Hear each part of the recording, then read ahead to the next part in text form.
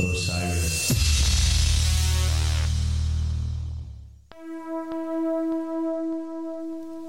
This is Dark Blue. My name is Jeff Rickley. In this podcast, we'll be exploring the challenges that people face when they choose a life in the arts. On each episode, we'll talk to a different artist about a range of topics, from addiction to depression, to what it feels like to lose a collaborator to suicide. And we'll try to find the tools that they've used to lead healthy lives in a field that has few guidelines.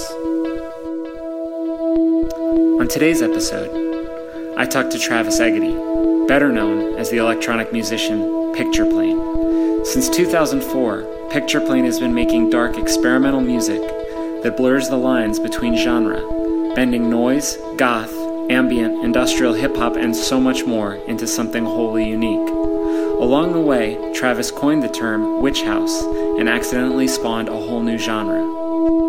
Travis is also the visual artist responsible for the popular streetwear label Alien Body.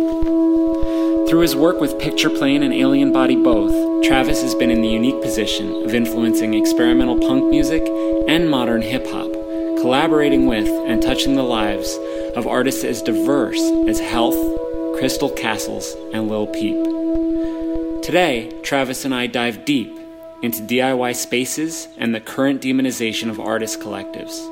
We talk about the healing power of psychedelics and the devastating effects of prescription drugs like OxyContin and Xanax. Finally, we end with some reflections on the untimely death of Lil Peep.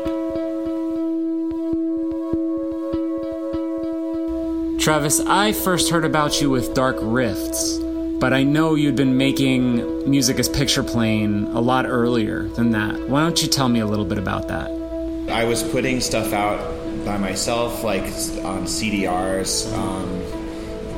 Really just, it was a very experimental phase. I wasn't really too concerned with having like a large audience listening to me or anything. It was really just like definitely a huge personal development time of just like making music every day in my bedroom, just like totally balls to the wall mania. Like I'll listen to some of that really old stuff and I'm like, wow, I was just like really out there. It was like just really noisy and crazy, just a lot of fun, wild stuff. But it got a little more refined somewhat by the time Dark Rift came out. Yeah, and it seems to me, from listening to that stuff, because right now in my mind, knowing your last few records, I feel like I have a pretty good idea about what kind of music you make and what sort of territories you explore.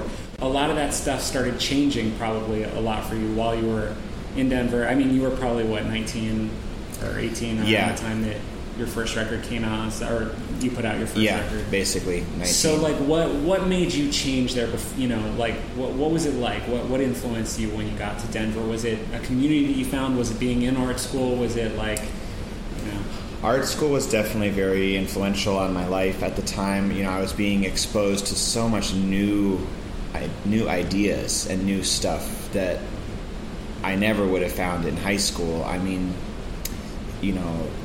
conceptual art and the history of painting, and I was discovering new bands like Black Dice and Wolf Eyes and Lightning Bolt and stuff, and just being like consuming all types of really radical art, and just like diving headfirst into that, and also finding this sort of underground DIY community within Denver at the same time. I remember first hearing artists like Wolf Eyes and Black Dice and stuff, and I made it a point. I was like, I'm gonna find out where this kind of music is in Denver. I was like, I need to find this, and I did. I found this warehouse called Monkey Mania that was throwing all kinds of shows. I started going there all the time, and it was like I had found my people or something.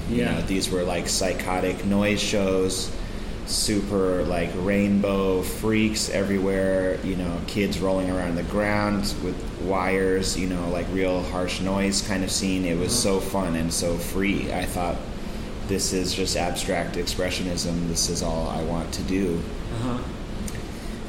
And I became close friends with the whole crew of people. Yeah, and that was kind of the start of my musical journey, I think.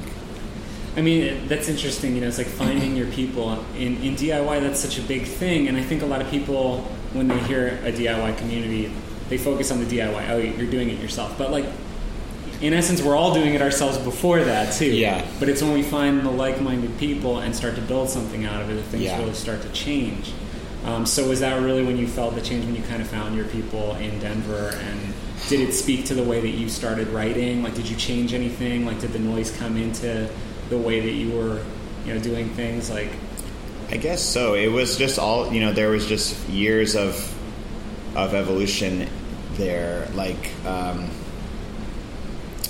started getting really interested in performance art, and also,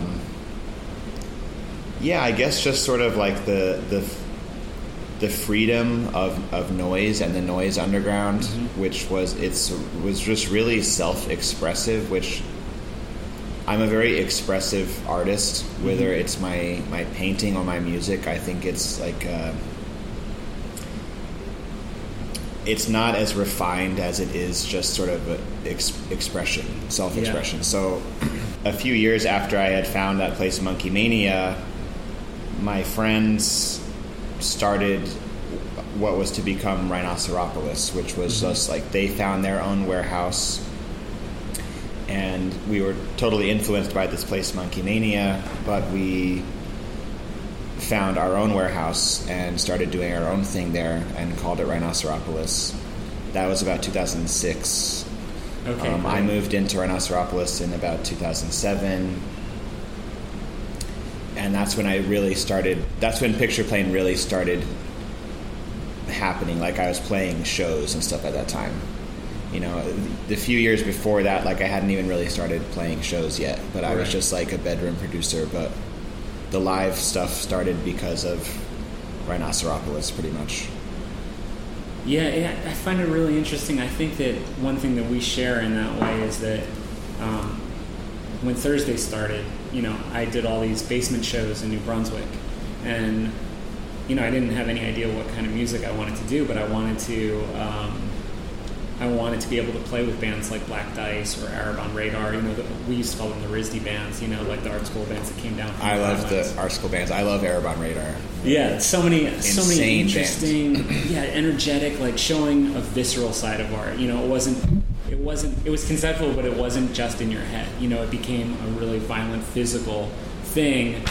I think that, like, in some ways, my own development as a musician had so much to do with the people that I was talking to, and in that way, art can kind of become like a discussion, or music, more specifically, can become a discussion of, a synthesis, and not just, putting all these influences together, but like replying to something else, even if it's a no. I'm not interested in that. I think it should be more like this.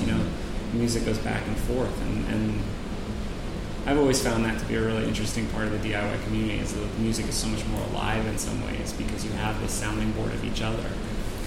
It is sort of more of a living, breathing organism, because it's life. It's coming out of the people that are a part of the community and the people that are like living in a space like that. At a place like Rhinoceropolis, and for people that are listening that don't know, this was a warehouse in Denver that I lived in, that also tons of other people lived in throughout the years. It was just recently shut down after 11 years, so it went through a lot of different periods. But the thing with a place like Rhinoceropolis is, or other warehouses like it, it's like, it just allows for the spontaneous art to manifest, just living in a place where you can be loud and free at all times of the day. And there's no rules or no hierarchy, no one really telling you what to do or how something should be or how it should sound. that's where really amazing art can take place, because it's just freedom. I don't know. And it's, young freedom. There's something really special about being in your early 20s and having like no rules and just going for it, And the way that I think like the identities like sort of develop in tandem together, right? Because people will be like, understand that Rhinoceropolis will have like, oh, it has Picture Plane, it has this artist, it has this person living there, it has this, and they sort of get like an idea of what kind of place it is by the art that's coming out of it. But I think people don't often realize that it works the other way, that when you're touring around and you're being known, you have this like home that understands you, and that you want to reflect the values and tell people, like, this is our idea, this is what we think is cool down here. When, any sort of like attention that I was getting at the early part of Picture Plane, like when Dark Rift was coming out, I was constantly trying to also promote the Denver scene at that time, because what we had was really, really strong and cool for a while. And a lot of those bands, were never really heard outside of Denver, but they were really special. It was just like a really crazy, cool community that we had there. Denver's always had a really sort of special music scene. There's something like in the water there that just like breeds some real crazy geniuses.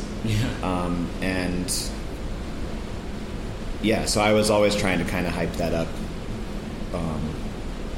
and give it some more, as much shine as I could, because I felt it wasn't just me at all. It was, it was all of us, really. The whole scene was really cool. Even in Denver, it was hard to get us noticed, kind of, like it would be funny, like I'd go on a tour and I'm playing all over the country to these like cool shows, and then I'd come back to Denver and it's like I could barely even still get a show in Denver outside of Rhinoceropolis. It was like the city took a while to really even notice what was really going on inside our warehouse, but we didn't really care because we didn't need that really. Right, it wasn't a grassroots thing to build the outside following. It was its own thing because that was what you were interested in doing. Yeah.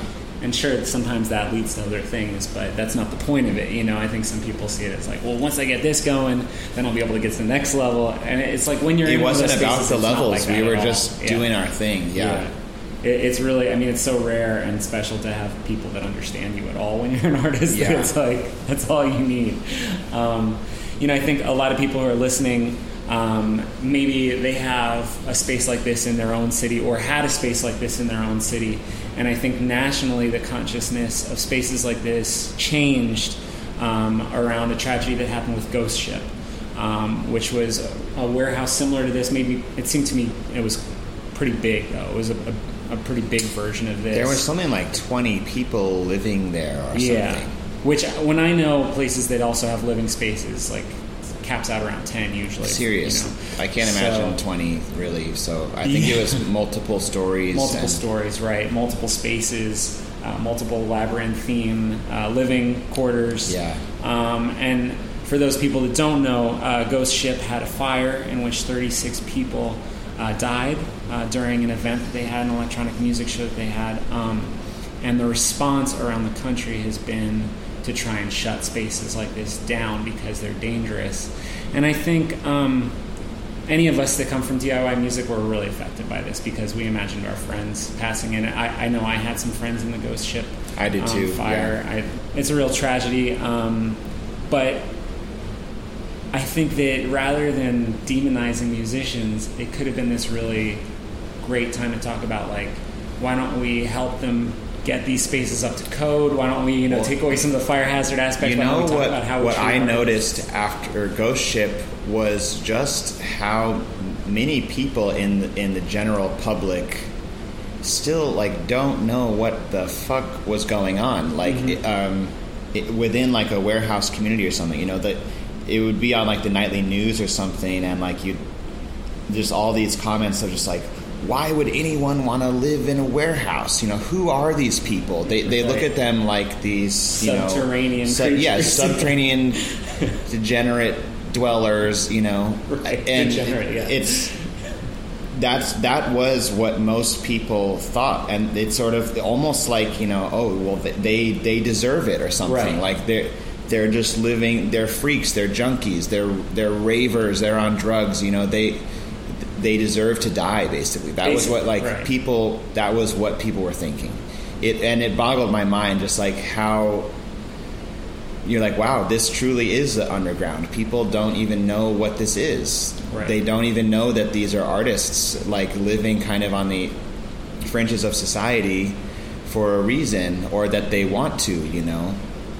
I just couldn't believe it. And after that, 1 week after Ghost Ship, Rhinoceropolis was shut down. It was raided by the fire department and police, and I that was just it for me. I was like so angry and hurt and sad, and I was heartbroken over Ghost Ship, and then to have Rhinoceropolis get shut down, that was just epic. It was crazy. And so I was kind of going on these rants on Instagram, of like the importance of these places, and like, you can't just shut them down, like they need help. And I started getting like trolled heavily by all of these like alt-right people, right, that were like, they were making it a crusade to shut these places down, because they're like, they were posting all types of names and addresses of DIY venues all over the country and stuff, and like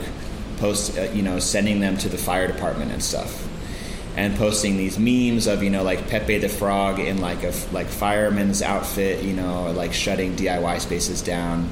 They were on the side of the police, and right. and of course, yeah.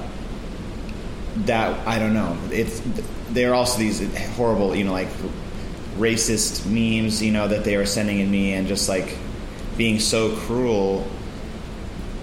I don't know, that's like a whole other story, I guess. But I was, yeah. Some people were even like taking credit for it, that they, in Denver, that they had tipped the fire department off to shut down Rhinoceropolis, which I don't know how true that was, but these are like weird, like right-wing people that are like rejoicing in the fact that DIY spaces are getting shut down, because they see them as like some sort of leftist anarchist hive or something right. that they want to squash. Right. That's very Fahrenheit 451. It is. It's so insane, but that was a reality also. And oh yeah, just terrible. I don't know. Rhinoceropolis is still in the process of, they're trying to reopen, trying to get everything up to code inside. They've spent a lot of money in there. It's a mess, the whole process. But well, I think it segues pretty easily into kind of a conversation about, why would anybody choose to live like this, right? And it's like, well, you're not really giving artists a choice. This country doesn't really support the arts. No. It doesn't. It fails to see any difference between art and entertainment. And, I think most artists are told to compete in a capitalist model. A lot of us do, a lot of us try to make a living out of the art because we want to make art all the time, and that's the only way to do it, is to be able to live. But a lot of other countries have figured out ways to fund arts. Canada pays a stipend to musicians. I think there's one in Sweden. There's there's one in Denmark, and places where you could have a place up to code for a bunch of musicians to live in. It's not like we all just choose the rattiest place that we can find, although like it's become a little bit of an aesthetic as well, because we've been forced into it. So it's like we kind of embrace what we have, you know what I mean? Like if it's a little bit of like a more raw aesthetic, the idea of living in a warehouse. Now there is something romantic about it because we've been doing it for a while, things like that. And I think like as somebody, like myself, who's lived on both sides of the DIY and capitalist model, it's sort of interesting to look at both of them and realize that like after a while you internalize those values. You internalize like, if I can make a living at this, then I'm a good artist. And we both know that that's not really the case. We have so many friends that are DIY artists that have never made money. They're amazing, right? So like, do you ever feel like you internalize that?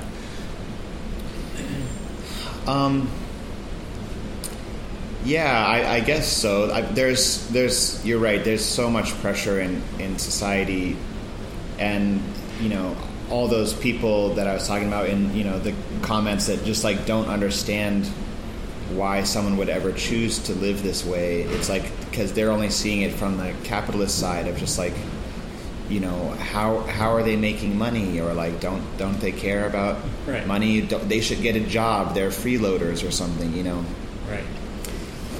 I don't know. I guess that when I was really young, and living in a place like that, I was lucky to not be so concerned with money. Our rent was extremely cheap. I was paying like $300 a month to live in this enormous warehouse, and I was able to kind of scrounge that up every month.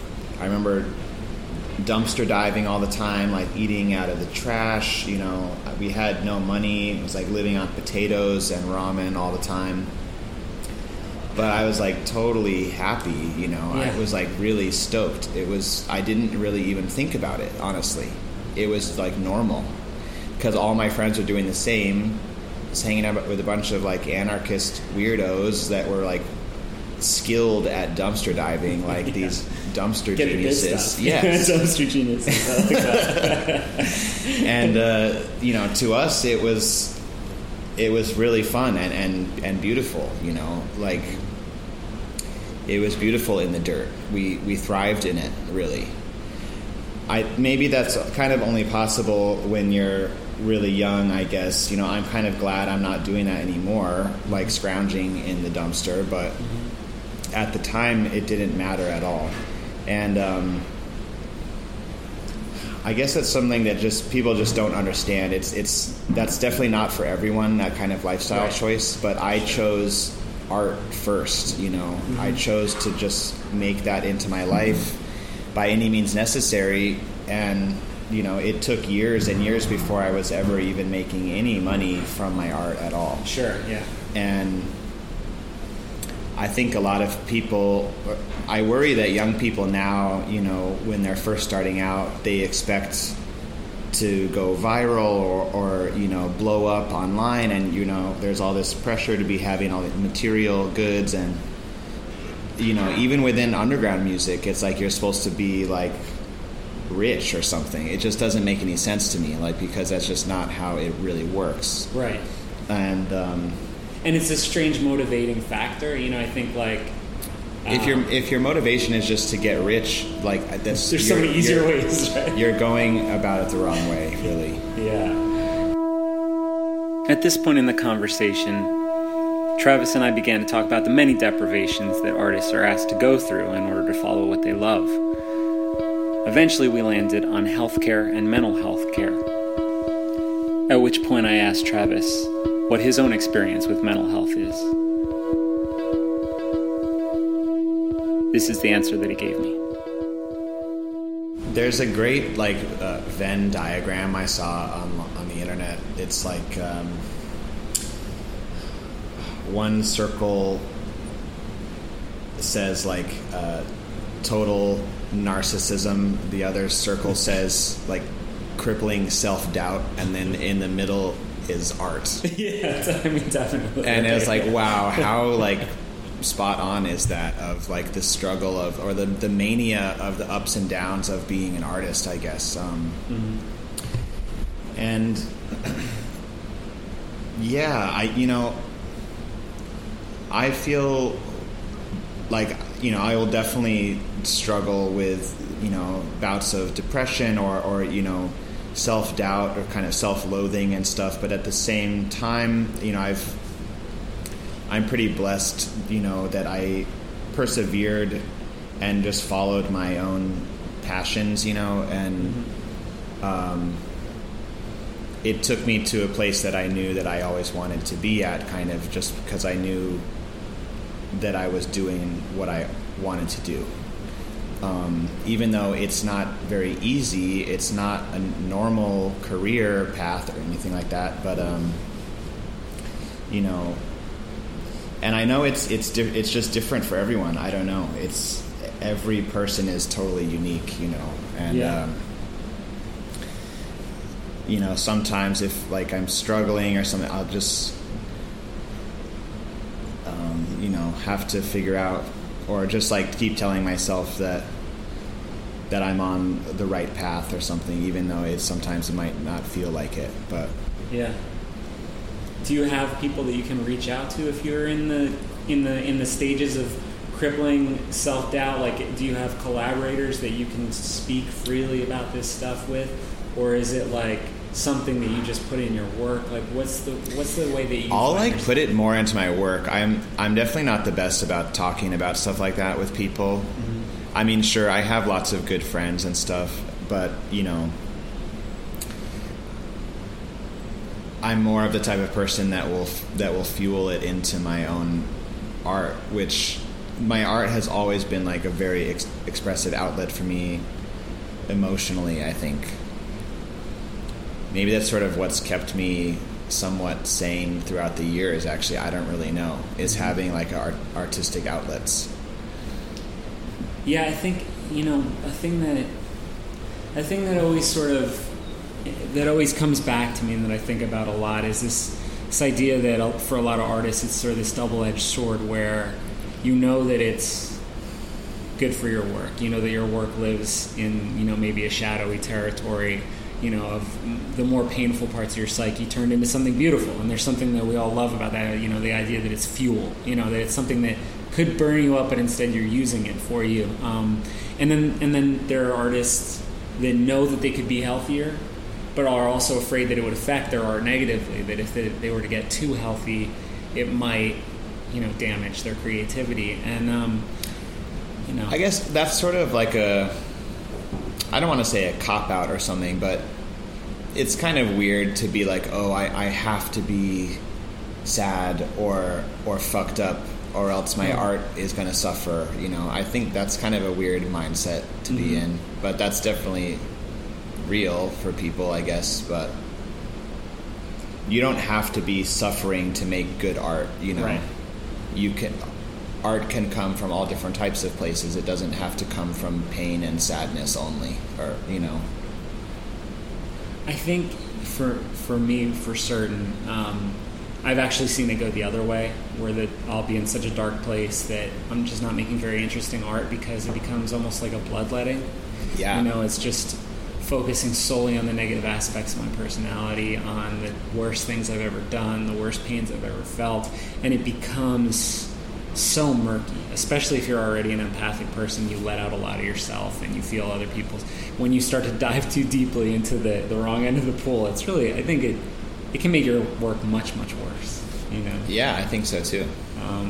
I know that maybe it's sort of a myth that, you know, out of deep pain comes great art, you know, that it's true, but it's also not true at the same time. Right. I think that's the thing. It is also true though, right? Yeah, because definitely. We've seen so many things that we're like, course. oh, that's amazing. Yeah, definitely true. I can see the pain therein. It's so fresh and so real. Yeah. But it's also not a given that that's going to help your art. I spent so long on the road sometimes that I would just be completely drained, you know, just completely empty. And I'd come home and I wouldn't... What's like the longest tour that you guys have ever done? I'm going to interject here because I told Travis that we had 7 days off in 2003, but that's not quite right. In the year following the release of War All the Time, we had a year of continuous touring where we took 7 days at home. So that year ended in Coachella for us, and we were playing the main stage after like Muse, I think. You know what I mean? Some band like already way bigger than us by the time we were going on stage. And it's in the middle of the desert. And I had like scans done that showed like bleeding in my stomach. Nobody could tell what it was. And I was never going to a hospital because I didn't have time between tours. And I got up on stage and just started coughing out blood like the first song. You know, could barely sing. Just at Coachella, like the biggest show we've ever played. And I'm just like, it's just blood coming out of my mouth. And I'm like, ugh. What did you do? So we like made it through the set. I think we cut one song. I mean, we weren't good. It was pretty clear there was something wrong with me. And I ended up like getting like taken away by the medic to an ambulance and stuff after that. And the rest of it. And that stuff, like, you know, the physical can affect the mental. Like, it's just so depressing to blow it and feel like I'm working so hard. My work ethic is so good. You know, I'm supposed to be. It's another thing you get. It's like you have to work hard. You know. Well, you can definitely overexert yourself. I mean, touring is exhausting. I don't think people really even understand that haven't done it, really. Yeah. Just because you're not... Just everything about tour is not normal. I mean, right. So it's hard to get proper rest, It's like, especially if you're partying a lot, it just really, everything catches up to you really quickly. Like, you just get exhausted. Mm-hmm. And I can't imagine just going for a year. Yeah. So, yeah. Do you have any guidelines that keep you, like, sort of, to remind yourself on tour at all? I only ever do real short trips. I mean, I just got back from tour just a couple of days ago, but I was on tour for a month. And that's sort of typical amount of time that I'll tour. I like a month. A month is great... it's so chill. Yeah. It was really manageable. I had the best time. It was perfect, actually. But awesome. I was happy to be home afterwards. I guess, the more you tour, you also get kind of good at it. You know what works and what doesn't. I love the road. I love traveling. It feels really productive to me, like I'm actually doing something that is real positive or something. Yeah. But that doesn't mean it's not exhausting. I want to pause here because I think Travis raises an important point. Physical and mental exhaustion are the norm on the road, and it's easy for people to push too hard. I think especially when we're young, we give in to the pressures that we've got to work hard enough to deserve it, that we've got to give everything or else the next person will come along and give what we can't. But I think it's important to bear in mind that this is our art, just as it's our lives. And ultimately, we are responsible for taking care of ourselves. We're going to take a break now and have a word from the people who make Dark Blue possible. Osiris. Dark Blue is part of the Osiris family. Osiris connects people like you with podcasts, videos, and live experiences about artists and topics you love. Visit osirispod.com and sign up for the newsletter so you don't miss new interviews, events, and podcasts. Now I'd like to transition to an entirely new topic that Travis and I spoke on. In breaching this next topic, I noted to Travis that while I myself am sober, I'm also a great believer in the power of psychedelics and the kind of healing potential that they may hold. While we are not condoning recreational use of psychedelics, we do talk about our own experiences here. And I saw that you wrote that you had a psilocybin experience young, that you credit with being like sort of a breakthrough experience for you. And I actually did too when I was young. I took way more than I meant to. I actually totally got it wrong and ended up having like a really intense experience. Sure. That now, even as a sober person, I think like, wow, that really changed my life for the better. Like it really broke me out of some stuff that was not good for me. So I was just interested if you had any thoughts about that or wanted to talk about that, because I'm interested. What's weird, when people are sober and stuff, I just feel like there's like it's a disconnect or sort of like a mislabeling of certain psychedelics as being drugs. Like they're not like a mushroom. I don't know if it's really like a drug like that. Like it's not like alcohol or fucking, cocaine or something. Like this is something that's kind of really in its own classification. Right. Like, sure, it alters your mind, yes, and your body too. It's shown the potential for addiction on psychedelics to be very low. You're not going to become addicted to shrooms or something. Like it's just it's something different. Right. If anything, it can help with your addictions. It can help get you off them. Like mushrooms really make you look at yourself, where most other drugs can they can mask yourself. You can hide with them. But something like psychedelics, like you can't really hide from a powerful mushroom trip. It's really going to kick you in the ass. And I think that's why, it does help people get off hard drugs sometimes, because it's sort of like, hey, look, you're fucking up basically, or something. Yeah. So, do you mind if I ask you a little bit about your early mushroom experience? Because Sure. I find it very fascinating. I think it's a real dive into the psyche in a way that people, and like you said, it's the opposite in a lot of ways. I have people who will tell me, like, I think it's the opposite of addiction. It's like, it connects you to this thing that you can't hide from, and I'm just curious to know what it was like, Well, I don't know, How old were you? I guess the first time I tried them, I was 16. 16, that was my first time. Where I grew up in Santa Fe, New Mexico, drugs were just really popular. Like, everyone smoked tons of weed. We all started drinking really early. Mushrooms were around. They were just around. It was sort of not that crazy, like to get some shrooms or something in high school. And I was like, cool. Yeah, I just remember, started doing them in high school, having these incredible times with my friends. So you took them with friends when you were doing it then? Yeah. I remember, just breaking down and crying one time, just pissing outside looking at the stars, just overwhelmed with the universe, right. Everything all at once.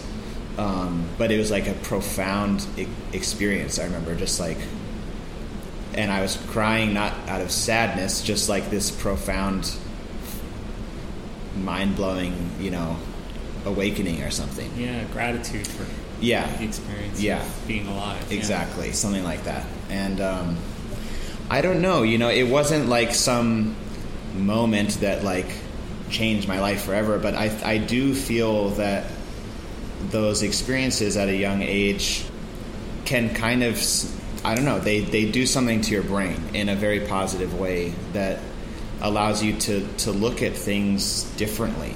That's all psychedelics do, I think. They can kind of shift your perspective and make you see things from multiple dimensions at once, kind of. Whereas someone that's never really experienced that, they can kind of just be locked into just one way of thinking about something. But psychedelics can make you see things from multiple perspectives, which I think is just very, very healthy. I think it's good for your brain, honest, especially maybe at a young age, in development. It can kind of, I don't know, enhance your brain a little bit. There's this guy, Paul Stamets. He's a mycologist. Meaning he studies mushrooms. He's really, really brilliant, and he talks a lot about how psilocybin and also some other certain types of mushrooms, it's this term called neurogenesis, which is these mushrooms are literally creating and finding new neural pathways in your brain, they're connecting certain synapses that weren't there before, it's allowing your brain to think differently, or it's putting new roads and highways into your mind that weren't there before, which is fascinating. And I don't know, mushrooms are just very, very special. I feel like they could kind of save the world, really.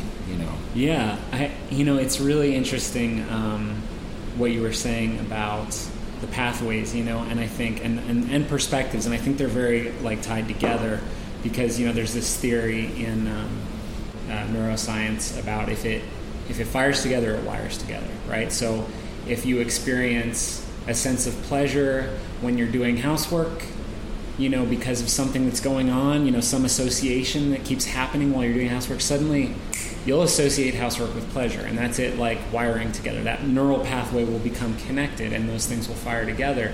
But I think, that happens all the time. There's all these brain functions that are about, making sure that we know that our body is discrete and different from our surroundings, right? So we don't accidentally fall off a cliff not realizing where our body ends or something like that, or touch a fire. All these things are helpful, all these little pathways to tell us who we are, and that we don't notice the beauty of the stars all the time because we have stuff that we have to do. So it's important that our brain shuts that down and lets us focus on other things. But that can get overactive, and we can get ourselves into such narrow pathways. If we do the same thing every day, it's all we know how to do anymore.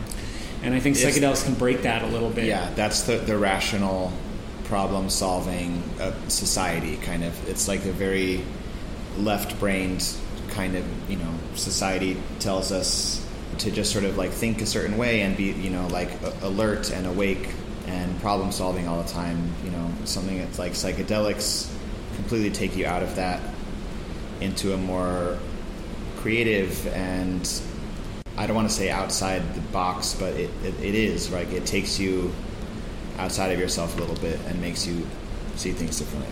Right. And I think it's hard for people to understand how that happens, but I think it's because that possibility is always there. Yeah. Psychedelics is just an easy shortcut. You know, I think like meditation, there are all kinds of things that you can do to get there, but they're worthwhile things. It's not just some druggies talking about how great it is to get high or something, right? I mean, when I took mushrooms as a kid, I was supposed to do it on a half day from school. I was supposed to do it with my girlfriend at the time, and she, left me a big bag. I think it was a ton of mushrooms, and then she called, and I took my half, and then she called to say that she had to work, so she wouldn't be able. So I was all by myself, and I thought maybe I should just take her half too, because I had never taken them before, so I didn't know what they did. So I ate the whole thing, and then I found out that it was actually supposed to be for us and another couple. So I had eaten like maybe 4 times what I was originally gonna. Damn. And I had like the full ego breakthrough, ego death. Lost like 3 hours to not knowing or any, you know, but had a experience of rebirth, of like being a sperm and like, you know, swimming around, and then having like a higher organizational, you know, person, a God type, say, here's 5 lives. Which one do you want? This one's going to be easy. This one's going to be boring. This one's going to be this. This one's going to be about this. And there was one all the way in the end that was like, it's going to be really difficult, but you're going to feel really happy that you took it if you do it. And I was like, I'll do that one. And like every time I run into challenges now, I try and remind myself, like, this is what you signed up for, man. Remember? And I don't know what that means, but I found it very like, it's just something very centering about remembering that. And I know I'm not making a case for psychedelics right now. I just sound like a lunatic.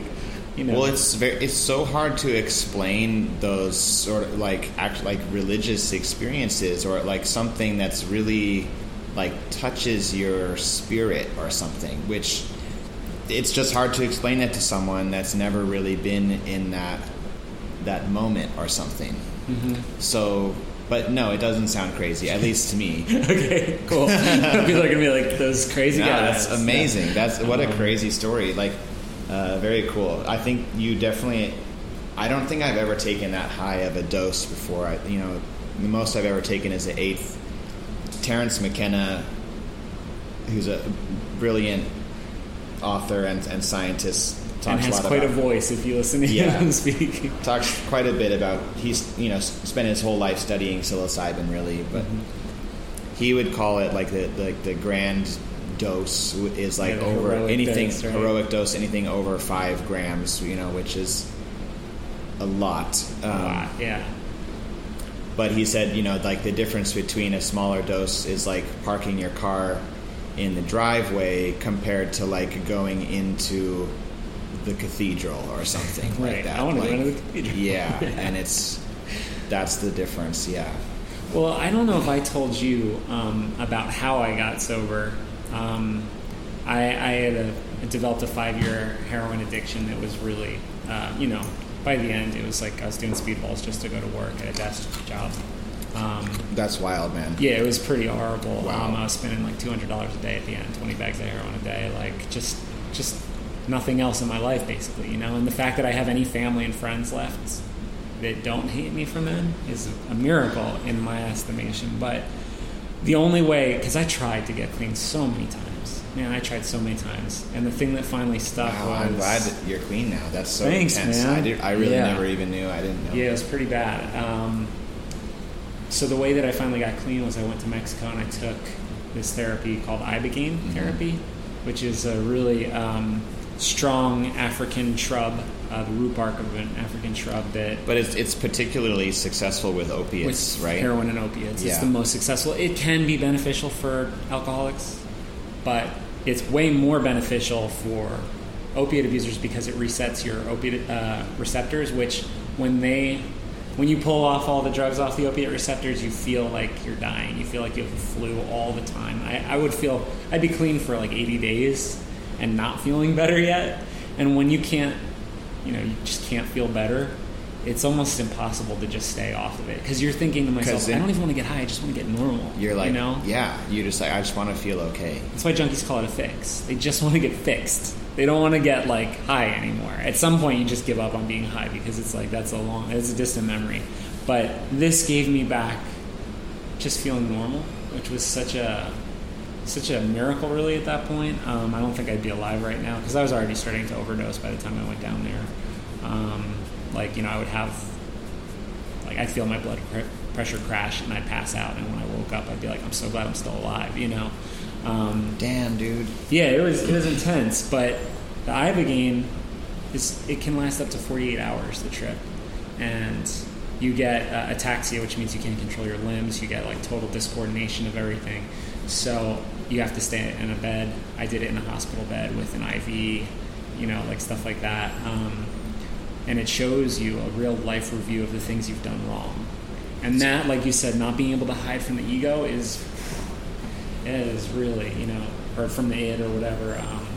It was really intense, Isn't Ibogaine, famously what like William Burroughs went to go do like in the jungle? There's that famous book called the Yagi Letters. I just need to interject again here because the substance that Travis brought up, Yagi, is ayahuasca. It's another name for ayahuasca, so it is a different substance than Ibogaine. How did you administer it? Capsules, the doctors, so they... wow. Yeah. You can just eat it. So they derive the root bark because you would have to take handfuls and handfuls and handfuls of it, and that's the way they do it in ritual practice in Gabon. But they pull out the active chemical and bring it down to like maybe 8 or 10 capsules. And the interesting thing that you said about the big doses in Terence McKenna is they said there's a treetop effect where if you don't take enough, you get stuck down in the leaves and all you get tangled in is emotion, you get pain and emotion, all this crazy stuff. And that at a certain place you break through that and you can see above it.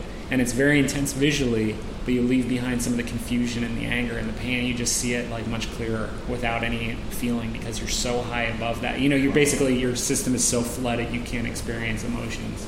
And then like there's a 3-day period afterward where all the emotions start kicking in and you're no longer tripping, but you're reflecting on things and your emotions come back and you're like, oh wow, I can't believe I did that to somebody. Like, because you see all the stuff you did, I got to really let go of some stuff in that.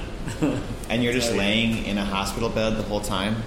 Except for when you have to pee, which let me tell you is like it's like getting up to go pee. It feels like when you get lifted out of the bed, it feels like you're on the last loop of a roller coaster, and you're just like, you're teetering, and then I managed to pee like literally all over the whole room because they're giving you IV fluid, so you're just so full of liquid, dude. And I heard like when I was lying back down in bed, I heard another person go to the back like, oh, what the hell, and I'm just thinking like, I did that, I'm sorry.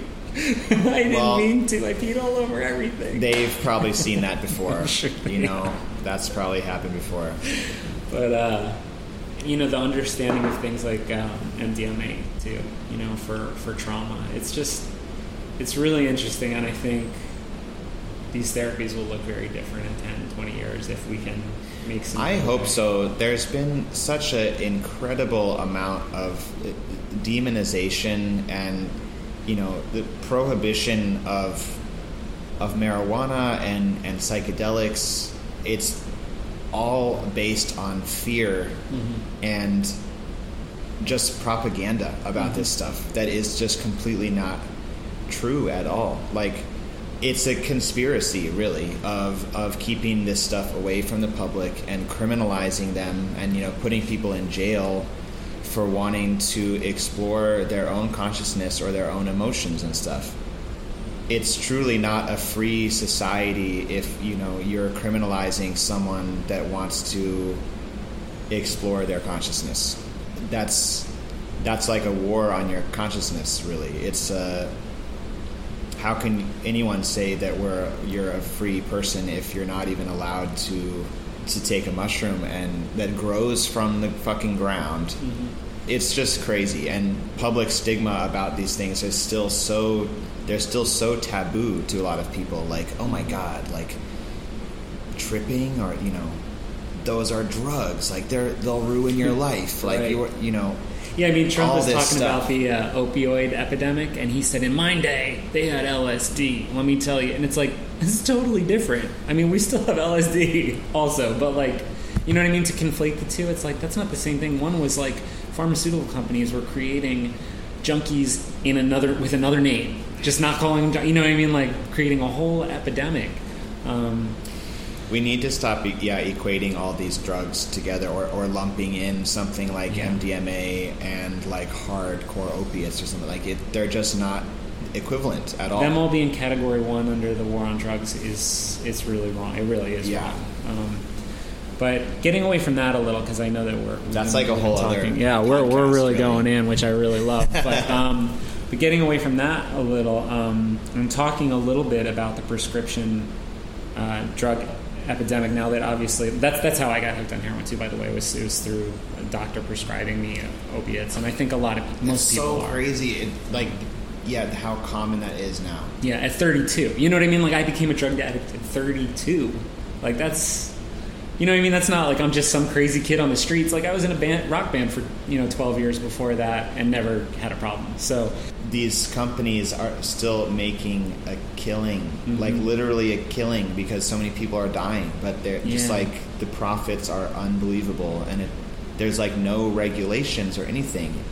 And the pharmaceutical industry, it's so extremely wealthy that it basically owns the government. It's above the government. Mm-hmm. They can lobby and do whatever they want and get the government to just let them do whatever they want, because they're so powerful.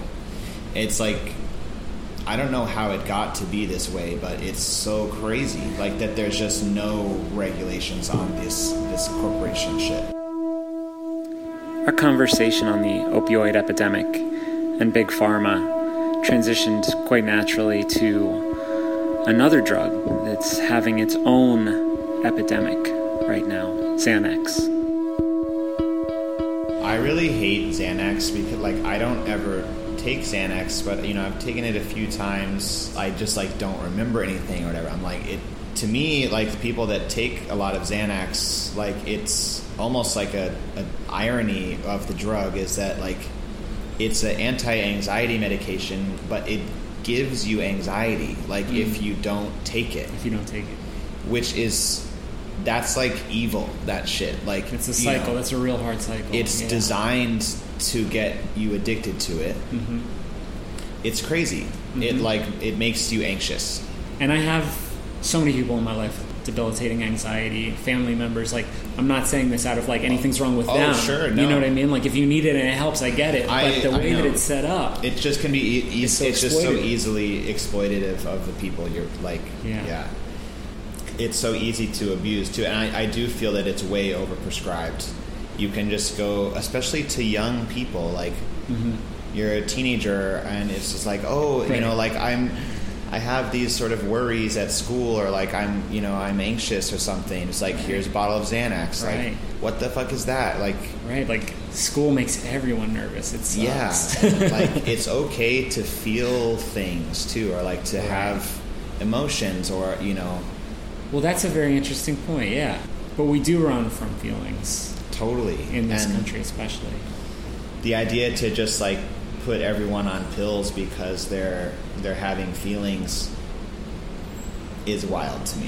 It's like, that's like a really dystopic, it is scary kind of thing. It is. I feel like when we're talking about like, the dystopia coming, we're missing all the really obvious stuff right around us that's really already pretty scary, but we're just totally conditioned to accept it. I feel like I'm kind of lucky that when I look back, when I was in high school, Xanax was just not a thing yet. Yeah. It probably was around, but like definitely not like it is now. No. I mean, there was Adderall and stuff, but that's so different. And so especially like how Xanax has entered its way into pop culture now. Right. is just so strange. But I feel that that's just a younger generation, that they've grown up with Xanax being super prevalent, like in their high schools and stuff. It's just everywhere. Right. I don't think it's the case that there are any artists like pushing the Xanax thing. It's like that's already part of their consciousness. Xanax has already been pushed on They're them. reflecting it. From, that's all. That's all that they know. Yeah. Xanax has just been there from a really early age. From here, the conversation took a darker turn, and we turned from speaking about Xanax to the death of Lil Peep.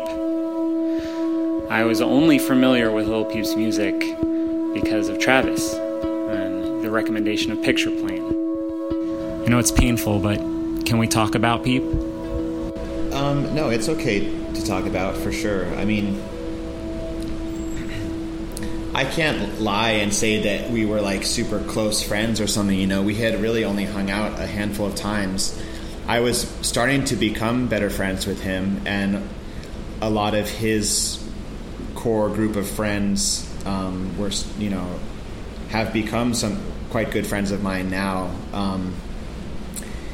Lil Peep's manager is my friend, and you know, that's how we sort of first started to come in contact. But right away from when I was first starting to see him around on the internet and like see his music, I don't know, I was just like really drawn to him. Something about it, I was like, this is really special. Like, and I just sort of reached out to him on Twitter. I was like, yo, dude, like your voice is really amazing. I love it. And he's like, yo, Picture Plane, like, what's up? He knew my music and stuff. So that doesn't surprise me at all, yeah. So we got to play a show together in Houston over a year ago, and that was the first time I got to meet him and some of his whole crew, the Goth Boy Clique guys. I don't know, it was just like a cool bonding, really. Like, I felt really... I'm always drawn to people that are very real and pure. I felt like Peep was just really a very pure artist, you know, like he was really doing his thing that was just like really coming out of him. His spirit was very fluid. I don't know, it was just the music just like came out of that kid. Is crazy. Like, it was, he could come up with stuff, you know, so easily and quickly, I thought, and just like these profound melodies that were just kind of coming out of him at all times. These extremely gifted musical artists. I feel like anyone that is really intelligent or like emotionally talented, which I think Peep was very in touch with the emotional aspect of his personality, you know, I think you're gonna be attracted to drugs also, you know. That's interesting. Yeah. I don't know, it is just like such a huge, crazy tragedy, because there is so much more that he could have done and given to the world. He was really just starting. Yeah. I think, you know, I looked at him almost as like a little brother or something. Like, I really cared about him, even though we only hung out a handful of times. Well, I think that's the thing that happens with artists. Yeah. You know, you can see somebody that is younger than you and doing something on their own, and you feel a connection right away, and like it's like suddenly the two people both feel it and get like, oh, yeah, I'm going to learn and teach this person. Yeah. Both, you know? Yeah. He was hugely inspiring to me, and I think also to anyone that ever met him, he was just crazy inspiring. Like any sort of like artistic legend is, I don't know, it's like they're not even really trying, and just like everything they do is just like dope, you know. It's like that was what Peep was. It's crazy. It boggles my mind how much he was able to accomplish by the time he turned 21 also. Just like, really, like you were that sort of advanced at that young age. His career was just starting. That's what's so crazy. Cobain lived till 27, you know. Right, the 27 club is the like too young. 21 is like crazy young. Like you're still like a teen, like just starting, even just figuring yourself out, you know. When I was 21, like you still don't even really know who you are yet. You know, you're really you're just starting to come into your own there. So yeah, I mean, Full Collapse, like our big record came out when I was 22. So nice. it's like, you know what I mean? It's like, that's the first thing that anybody remembers that I ever did, and he was already gone before that. Yeah. You know, I mean, he could There's have had something really special that, about that age and that time period. Yeah. I think you really don't give a fuck yet. Like I think there's something really pure about that time in an artist's life if you are making music or art at that time. But you know, he left us with a bunch of amazing music that I know there's still a bunch of stuff that hasn't even come out yet. It's like tons of unreleased music that they're sort of preparing to drop, I guess. It's a shame, and I know that, you know, all his friends and stuff are still processing what even happened, and like the grief surrounding that is just so crazy to me.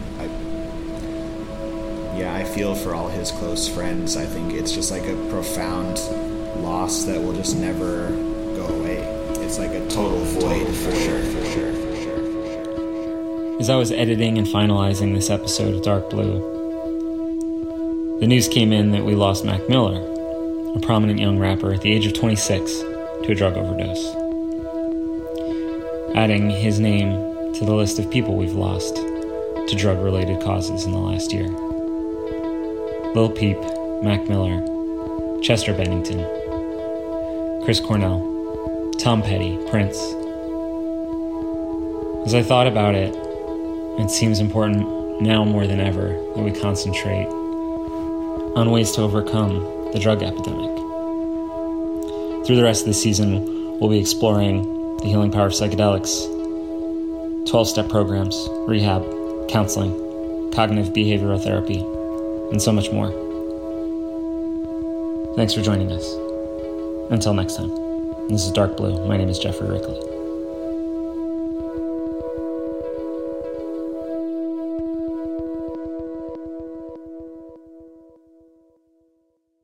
Osiris. This podcast is In the Loop, the Legion of Osiris podcasts. Osiris is creating a community that connects people like you with live experiences and podcasts about artists and topics you love. Get in the loop at osirispod.com.